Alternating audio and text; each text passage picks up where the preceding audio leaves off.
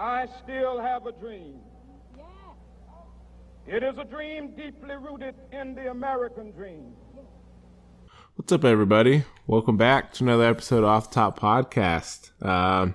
Thanks for tuning in. I think we've got something special on our hands today. If you're listening to this on Sunday, tomorrow is a holiday for you, for some of you. Some of us still have to work. But as always, we're on iTunes, iHeartRadio, Google Play, this, that, and this. And I'm Julian.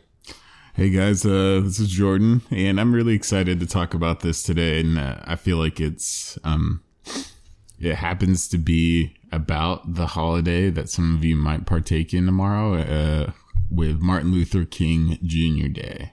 Yeah, it's a unique holiday. I don't think there's very many similar to this one. It had a very big stepping stone in at least our lives and most people's lives for the history of America. But it's also interesting that in some areas you don't go to work, in some areas you do go to work, or schools are shut down, or I don't know if the banks are closed. I'm not sure. Yeah. But once again, a great holiday for, a great person. Yeah, absolutely. And I'll start with it. So a fun fact first to start off with, Martin Luther King Jr. was not originally named Martin. So when he was born, his dad, he was given a name, and right now it's spacing me. I don't know if you know it. Do you know this name? I think it's Michael Luther. Yes. Yeah. Yes, it was Michael. And so his dad, went to Germany and was inspired by the Protestant revolution, and the leader of that was Martin Luther, and so Michael turned into Martin. Yeah, I think it's a unique thing because I know if you're going through a name change, it's relatively simple today, but still a lot of steps. So I can only imagine back then and the kind of times that were then going from changing name from Michael to Martin was probably quite a bit of work. And it's interesting the ties to, that Protestant of Martin Luther and, inspiring so much to change not only your name, but your son's name also. Cause obviously Martin Luther or Michael was a junior at the time, Yeah, absolutely. And, it's kind of a huge foreshadowing moment too. I mean, not to I could imagine hey, Michael, no pressure, but I'm going to name you after this revolutionary leader. But you just do your thing. Yeah. Yeah. And I wonder if at the time when that name change happened, if Michael King was, aware of what Martin Luther had done, or just kind of had a short synopsis of what the guy had done overseas and what he stood for, or if he had full, knowledge of okay, I've got this name, and it really, when people ask me, I'm going to say it's related to this, so maybe I have to do something. I don't know. Yeah.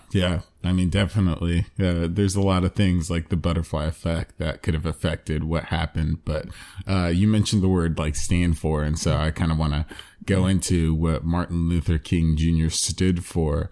And if those of you who are not well versed or maybe aren't, know about American history and culture, Martin Luther King was a revolutionary leader for civil and social justice and change. Yeah, and he did find a lot of, as he was growing up, he found a lot of inspiration from Mahatma Gandhi, which I didn't know beforehand, but seeing a leader in another country like that and doing the things he did so kind of peacefully, translating over what he did over here, or what Martin Luther King did over here, kind of ties over together.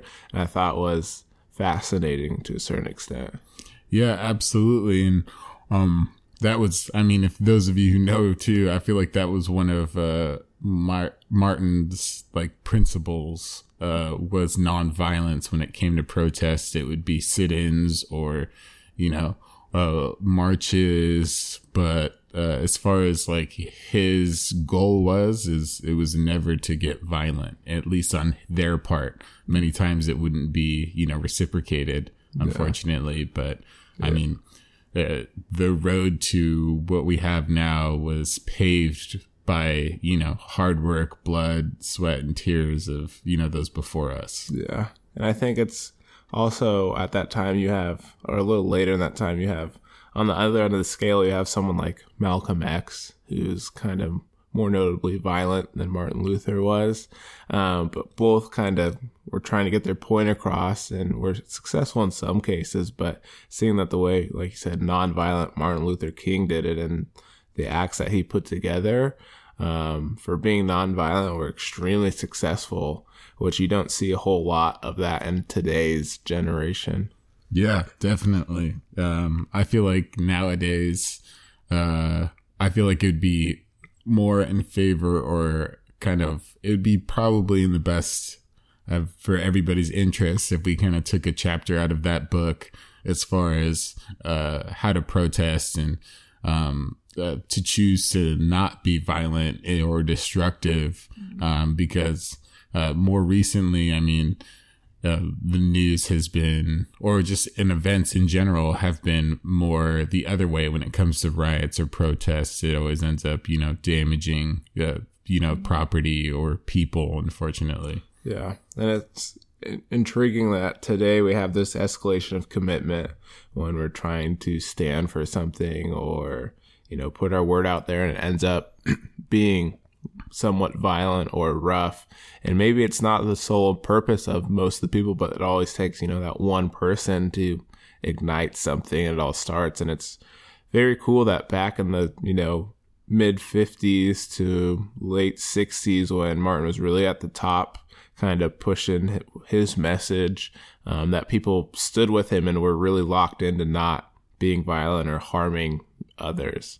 Yeah, definitely. And I feel like it's kind of odd because Martin Luther's kind of how he started or the events in his youth would not be as much. So when he was young, his grandmother died and he was extremely depressed and jumped out of a 2-story building and survived.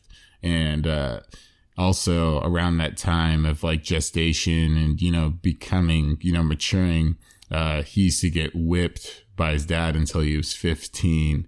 And so, just such a interesting and tumultuous, like, path to become who he was as far as a leader who was intellectually and emotionally probably a monolith when it came to what he like stood for and did. And I feel like, I think I'm going to not do it as justice as he would himself, but I think one of his quotes was in a surmising way was basically, I can't hate any man, or I won't, because I won't let him have that power over me.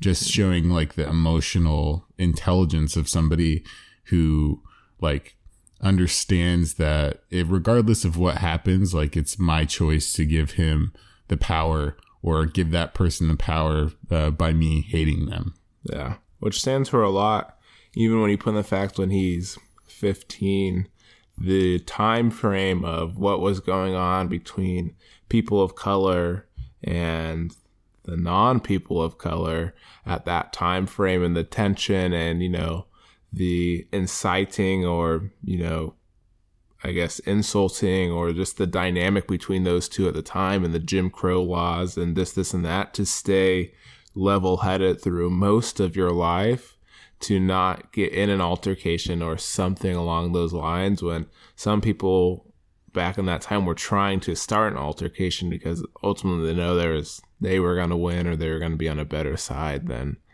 the other side. Yeah. It just seems, personally, I don't think I could fully like fathom it, being that, like, granted it's came a very, very far away from then. And so it's hard for me to put myself in the shoes where, people would judge me or, judge somebody else by something that's absolutely out of their or my control. And granted, it's not perfect yet. And I don't think that something like that will, like, hopefully we keep on striving for perfection, but I don't think it's achievable as humans. We're not perfect in general, so how could we be perfect? But It's just extraordinary to like, it's hard to basically, it's hard for me to wrap my head around what it would be like to be protesting for, just the right to be treated as a full-fledged human being and respected, and to, be able to hold my dignity and things like that without it getting stripped away by somebody else because of some arbitrary thing. Yeah. What I always like to think back on in like those scenarios is, if you've seen Forrest Gump starring Tom Hanks, they go through a scene where Forrest Gump is going to a university, and it's the first 4 or 5 African American students that get to go to this public university. And as they walk through, there's this huge crowd like inciting and throwing stuff at them as, they go through. And then like, lo and behold, you have Tom Hanks walking in the back, not knowing what's going on. But like, take away Tom Hanks' part, I couldn't imagine going to school or being the first to go to a school, and there's hundreds of people outside, obviously not on your side, and having to deal with that on a day-to-day. It wasn't like it was just that day. It was like a day-to-day basis at that time. It's a lot more powerful than like today, me going to, I don't know, like Best Buy or something, and someone's like, hey, I don't like you. Like, I don't care. But back then, when you have hundreds of violent people coming at you and saying, hey, like, you shouldn't be here, is a lot different. Yeah. And yeah, you're right. It's fundamentally different because at that time, like you said, there was numbers on one side and weren't on others. And fear mongering and, terrorizing people. Because, basically what it was, I couldn't imagine it being not. It was terrorism, and the fact of, you're controlling or trying to control people with fear. Mm. And yeah, it just seems such a far cry from today, which I'm super thankful for. But obviously this is kind of, the world is a large place, and, we're all in different parts of this, trek of wherever we're ending up to be. But, it's not perfect everywhere, I would say. But it's just interesting just to like look back and see where we come from as far as the history of, civil rights personally. And that has to do with, specifically we're talking about race, but we can also talk about gender too. It's been extraordinary, changes, as well as, sexuality and things of that nature. Mm-hmm. Yeah. So I think this kind of early movement of the civil rights movement transcends into what is today. And that early civil rights movement was in somewhat part led by Martin Luther King. And there was others in different areas that didn't get as much, publishing about it, but they were still spearheading some sort of movement to get everyone on the same page. And I think that touches back on, or will touch back on that.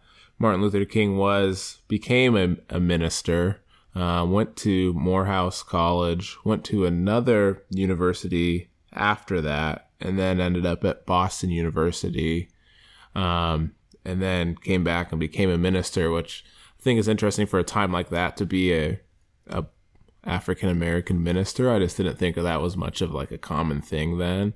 It might be common to his area, but it just still to me seems a little different back then. Yeah. I think the very different part is like how educated he was compared to everyone else. And not just like obviously people that were African American or black, because obviously their higher education levels was a lot different than, going to college and everything like that, but also to, people that weren't just black. Martin Luther King was extraordinarily educated on whatever metric you want to put on it.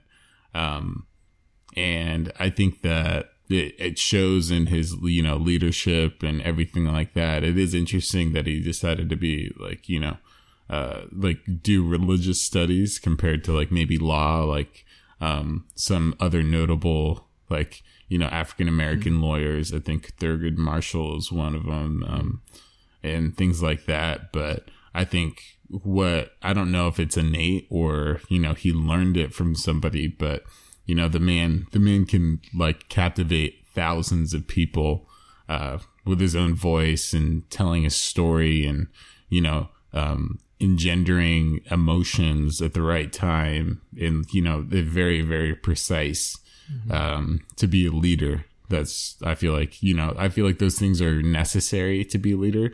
And even if you don't want to look at it as far as like, if you take the historical context out of it of what they were doing, I feel like he would still be like doing something when it comes to leading, regardless of what it is. It happened to be something extraordinarily important, but it could have been leading, a company or something. And I feel like today, if I could take something out of it, I feel like, if you were an entrepreneur, you could take something out of what he's saying as far as, believing in yourself, being committed to excellence and things like that were things that were very, very important back in those days as far as what they were fighting for, but, are still relevant to what like normal daily life is about. Yeah.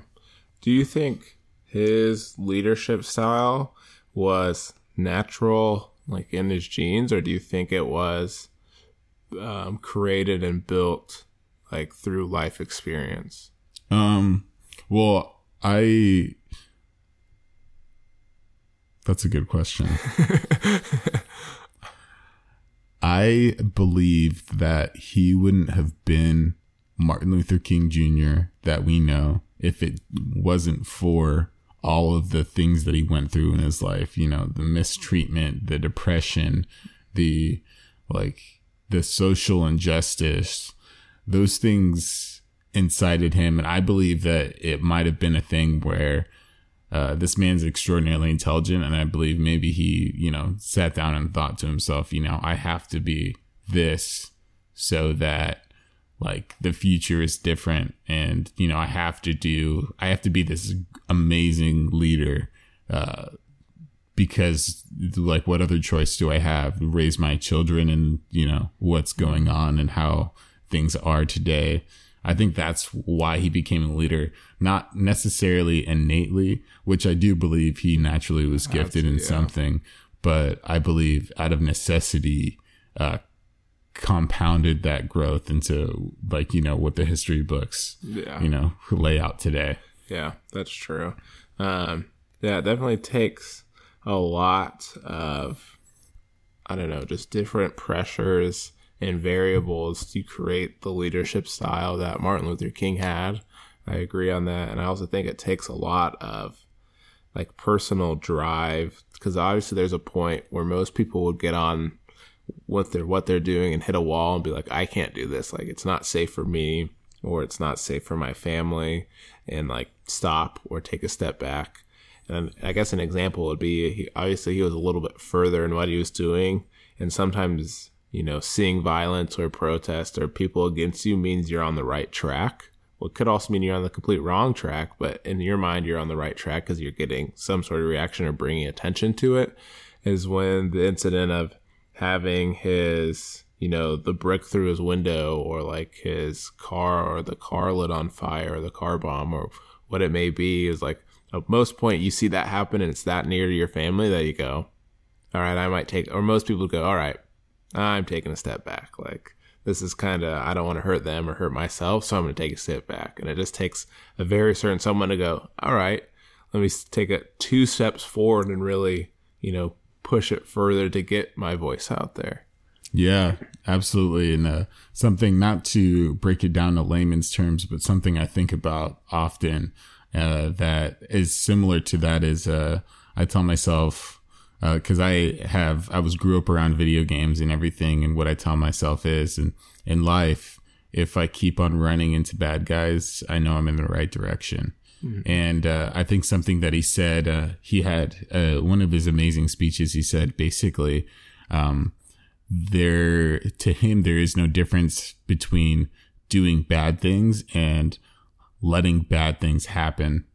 In the fact that, as far as the laws and everything went back then, some of them are quite unjust and they have been changed. And so he basically said, like, you know, I'm a law abiding citizen, but when those laws are not, you know, my up to the principles of myself and I know that they're not right, then it would be just as bad as if I, you know, committed a crime or did something bad as to allow this to, you know, consent, whatever you'll put up with, or like, you know, whatever you'll allow, you approve of, basically. And so he can approve of that stuff. And so that's why, you know, he kept on pushing, even though, like, you know, a lot of people said, you know, like, you're doing a lot right now. Like, if you just give it time, like, you know, things will get easier and, like, you know, slow your roll a little bit. A lot of people said that and a lot of people took that stance. But what Martin Luther King said is time is neutral. And basically, you are the catalyst for things of change. You know, time just going down the road, that's not going to do anything but, you know, waste time where you could have been X much farther if you would have, you know, stuck to the grind like he did. Yeah. I think that's a really strong quote from him at that time, because when I think about it, I think of time being neutral as like they're trying to tell him, like, oh, work out, people will help you. But like everyone knows, if you tell someone to clean your room, they're not going to do the exact same way you did it, and they're not going to do it in the same time or frame you did it. So like, why rely on other people and hope that they get your message done when, like, at the end of the day, you can rely on hope on them and build, you know, this trust, but like still instill your ways to get it done. But the longer you wait, like you're saying, the longer more variables happen. And I think what was going on at that time, the Civil Rights Act, is extremely timely. Because I believe if the Civil Rights Act was going on now, or that movement was going on, there's way too many distractions that would push it away from the public eye, and it wouldn't be as successful as it was then. Yeah, that's a very good thought. I've never thought of it kind of like, if you pick up that whole entire event in historical, you know, actions and stuff and put it in today, I think it would be extraordinarily different. Obviously, you know, Barack Obama wouldn't be president and things would be extraordinarily different. But yeah, you're right. The fact of the matter is that,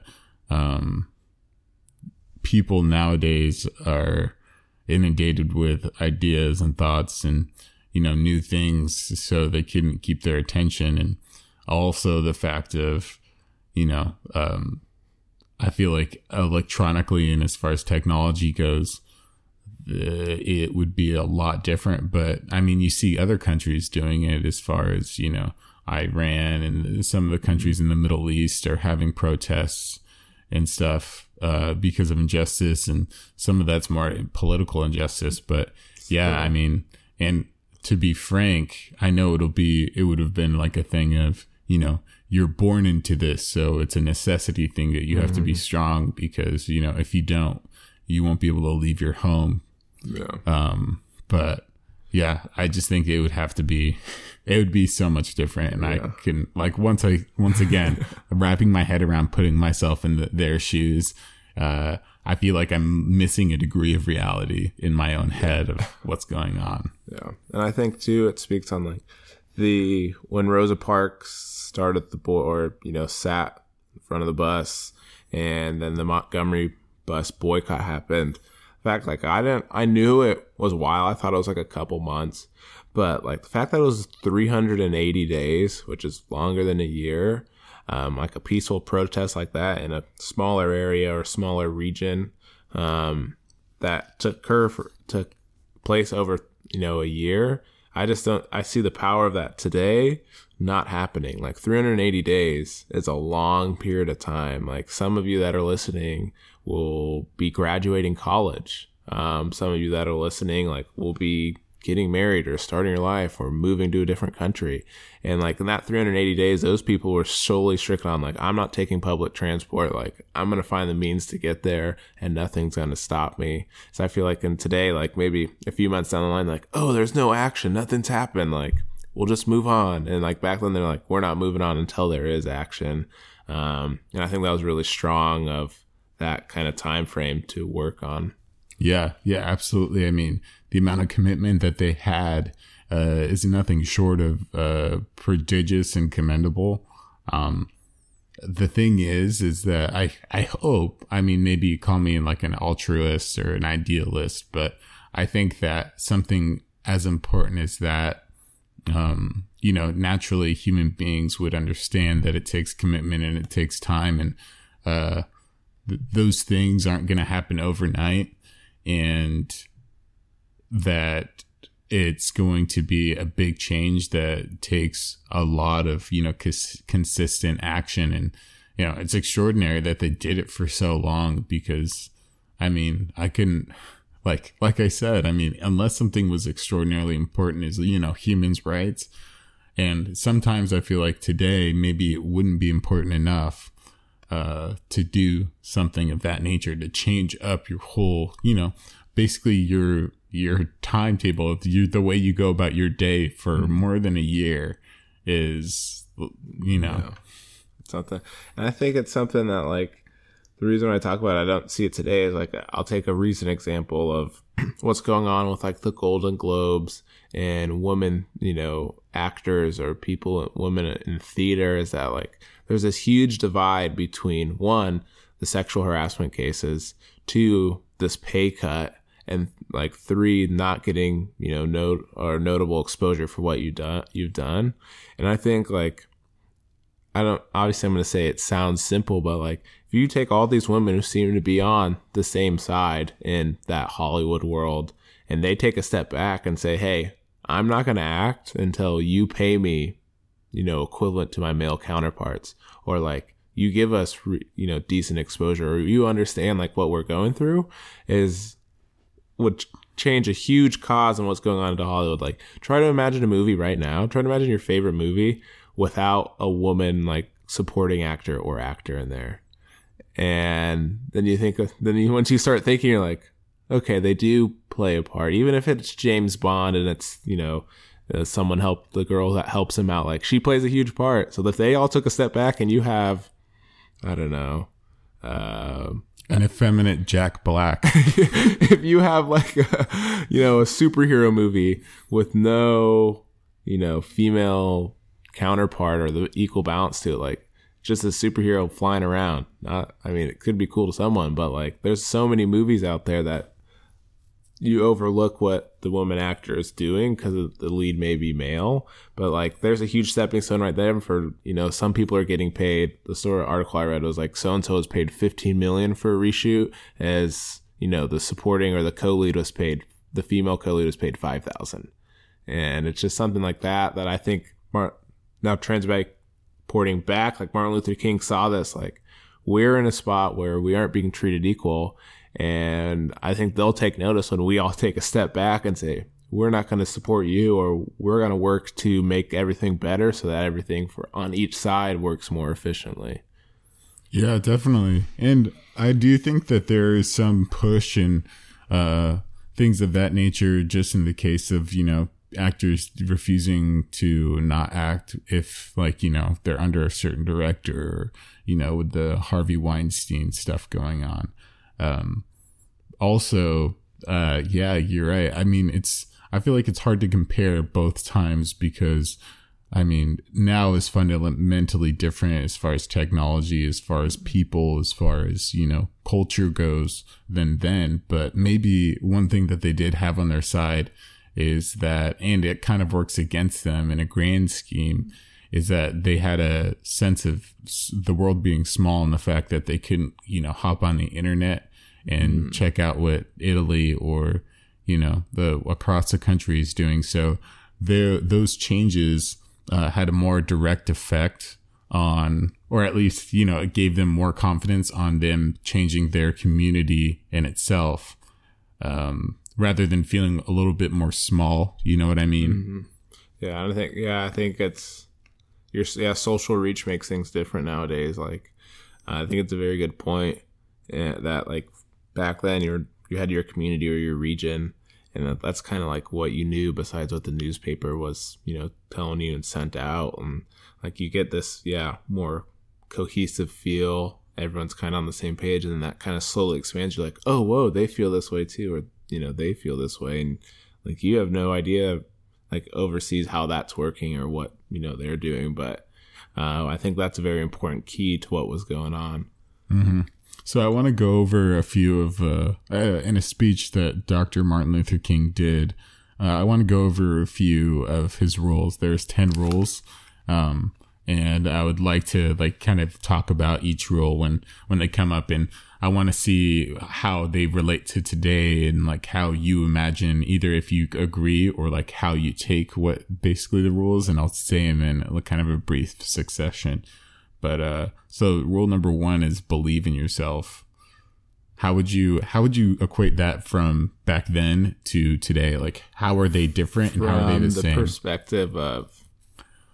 the perspective of Martin Luther King fighting for civil rights, then how would you use believe in yourself, and then how would you use it in today, and if they relate, if you can, and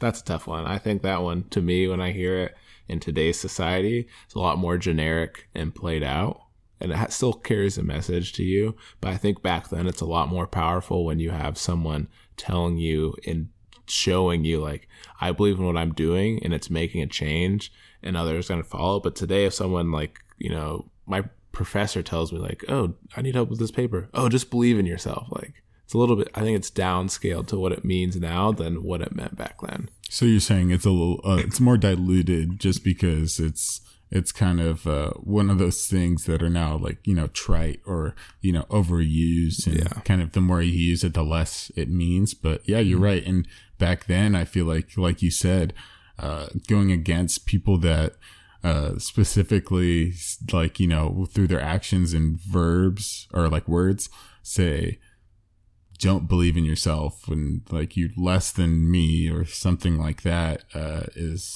that's very powerful. So the next one is, I'll do 2 in a row because this one is kind of very similar.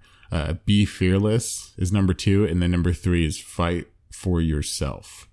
I think I resonate more with fight for yourself in today's generation, just on the fact that I think, in all honesty, no one cares what you're doing besides yourself, right?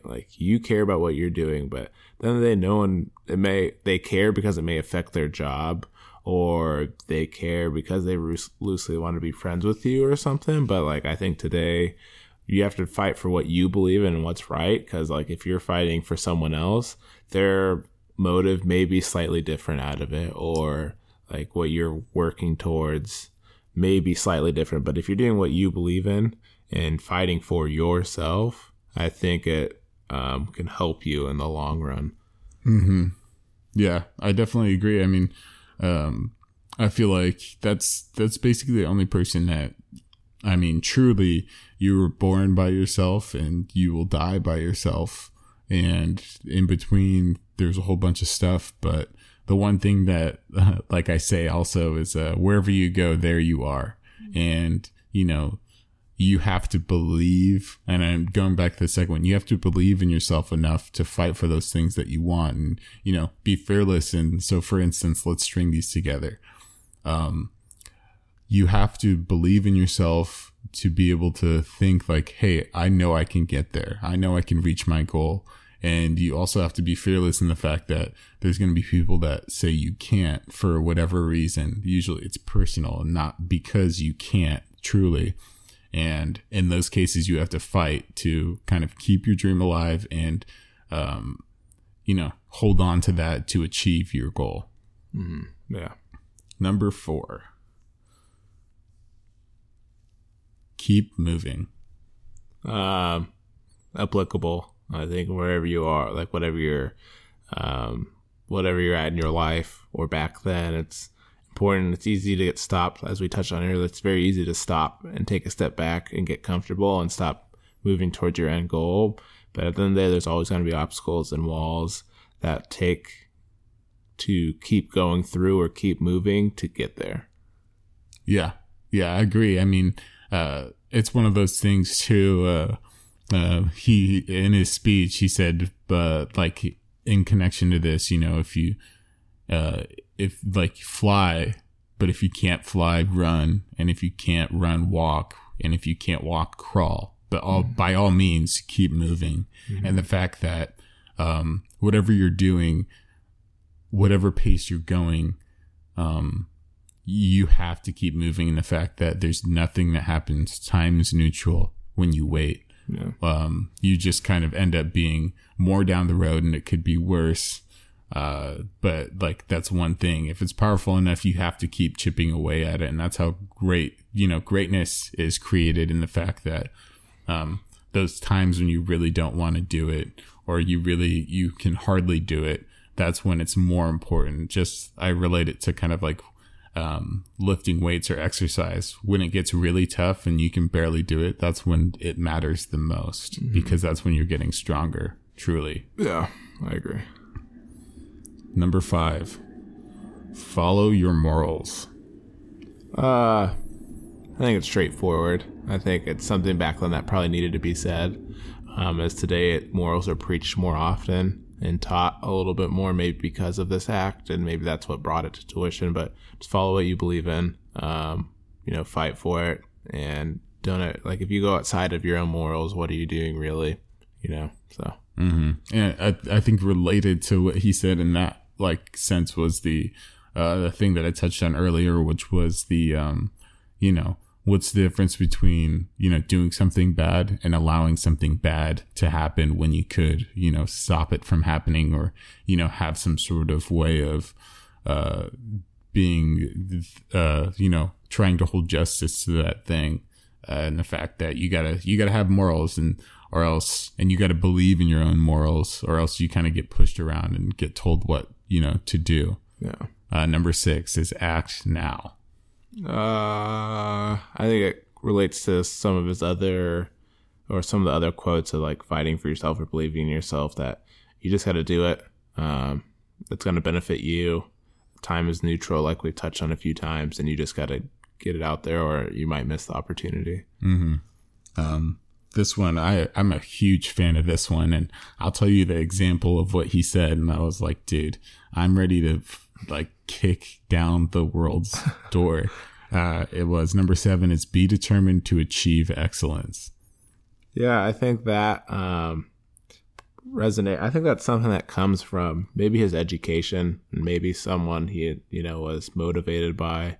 And I think that if you're aiming for just making it, or aiming for the next day, at the end you're just kind of average. But if you're aiming for your top goal, whether that be an example of being a CEO of a Fortune 500 company, or being the lead singer of a world-renowned band, like, you have to dream it to get there. Like, if you're always just dreaming, like, I want to be the best singer at my local dive bar on Wednesday nights, like, yeah, you could probably get there, but you're going to get stopped. Or that's like, once you get there, you're going to be like, all right, cool. Like, and get complacent.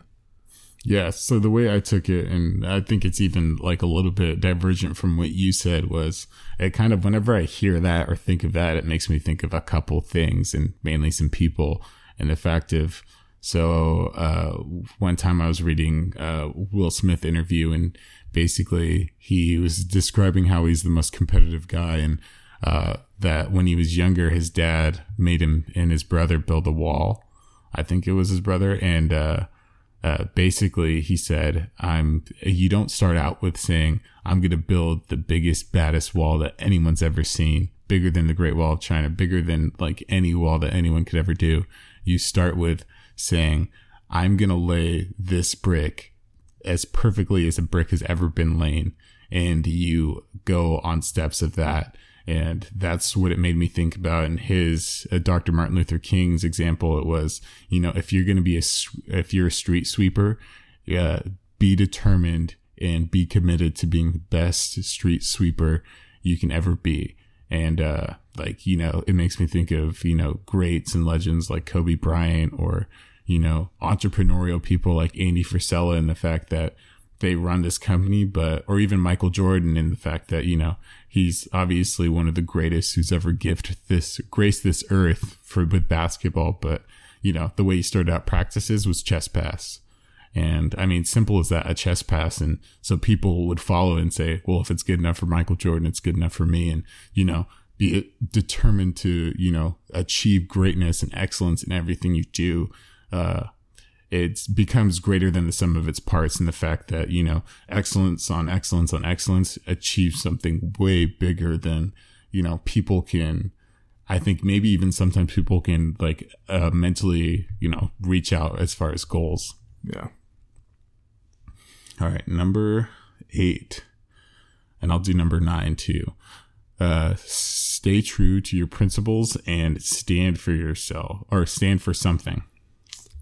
That one to me sounds pretty similar to follow your morals, just in a different context, maybe to a different person, but just, you know, do what you believe in, fight for what you believe in. And at the end of the day, like, if you do what you believe in is right, you'll have lived the life you wanted to live. Mm-hmm. Yeah, exactly. And I feel like there's a trend going on as far as matching. I mean, you have stay true to your morals and follow your principles. You have stand for something. And I feel like all those, like, you know, have a very, very similar theme. And, you know, being an extraordinary speech teller, I think that there's a reason for that. But the number one, and it's going to be kind of funny that he says this one, but he says, have a dream. Yeah. I think, once again, that loosely ties in. I think that's strong. And having something you want to achieve, or something you want to work towards, or, you know, something towards the end, like, have it, you know, think about it, try to get there, or like think about what it would be like and what little changes you have to make to get there. Inspires a lot of different thoughts, I believe. Yeah, definitely. And I mean, regardless of what your dream is, you to truly achieve it, you have to, you know, stay true to your morals. You have to fight for yourself. You have to believe in yourself. All those things. You have to be determined to excellence. You know, whatever you're trying to do. I mean, like I said with Will Smith, it was, you know, at the time of his, like, when he was describing the story as a kid, it was building that Great Wall.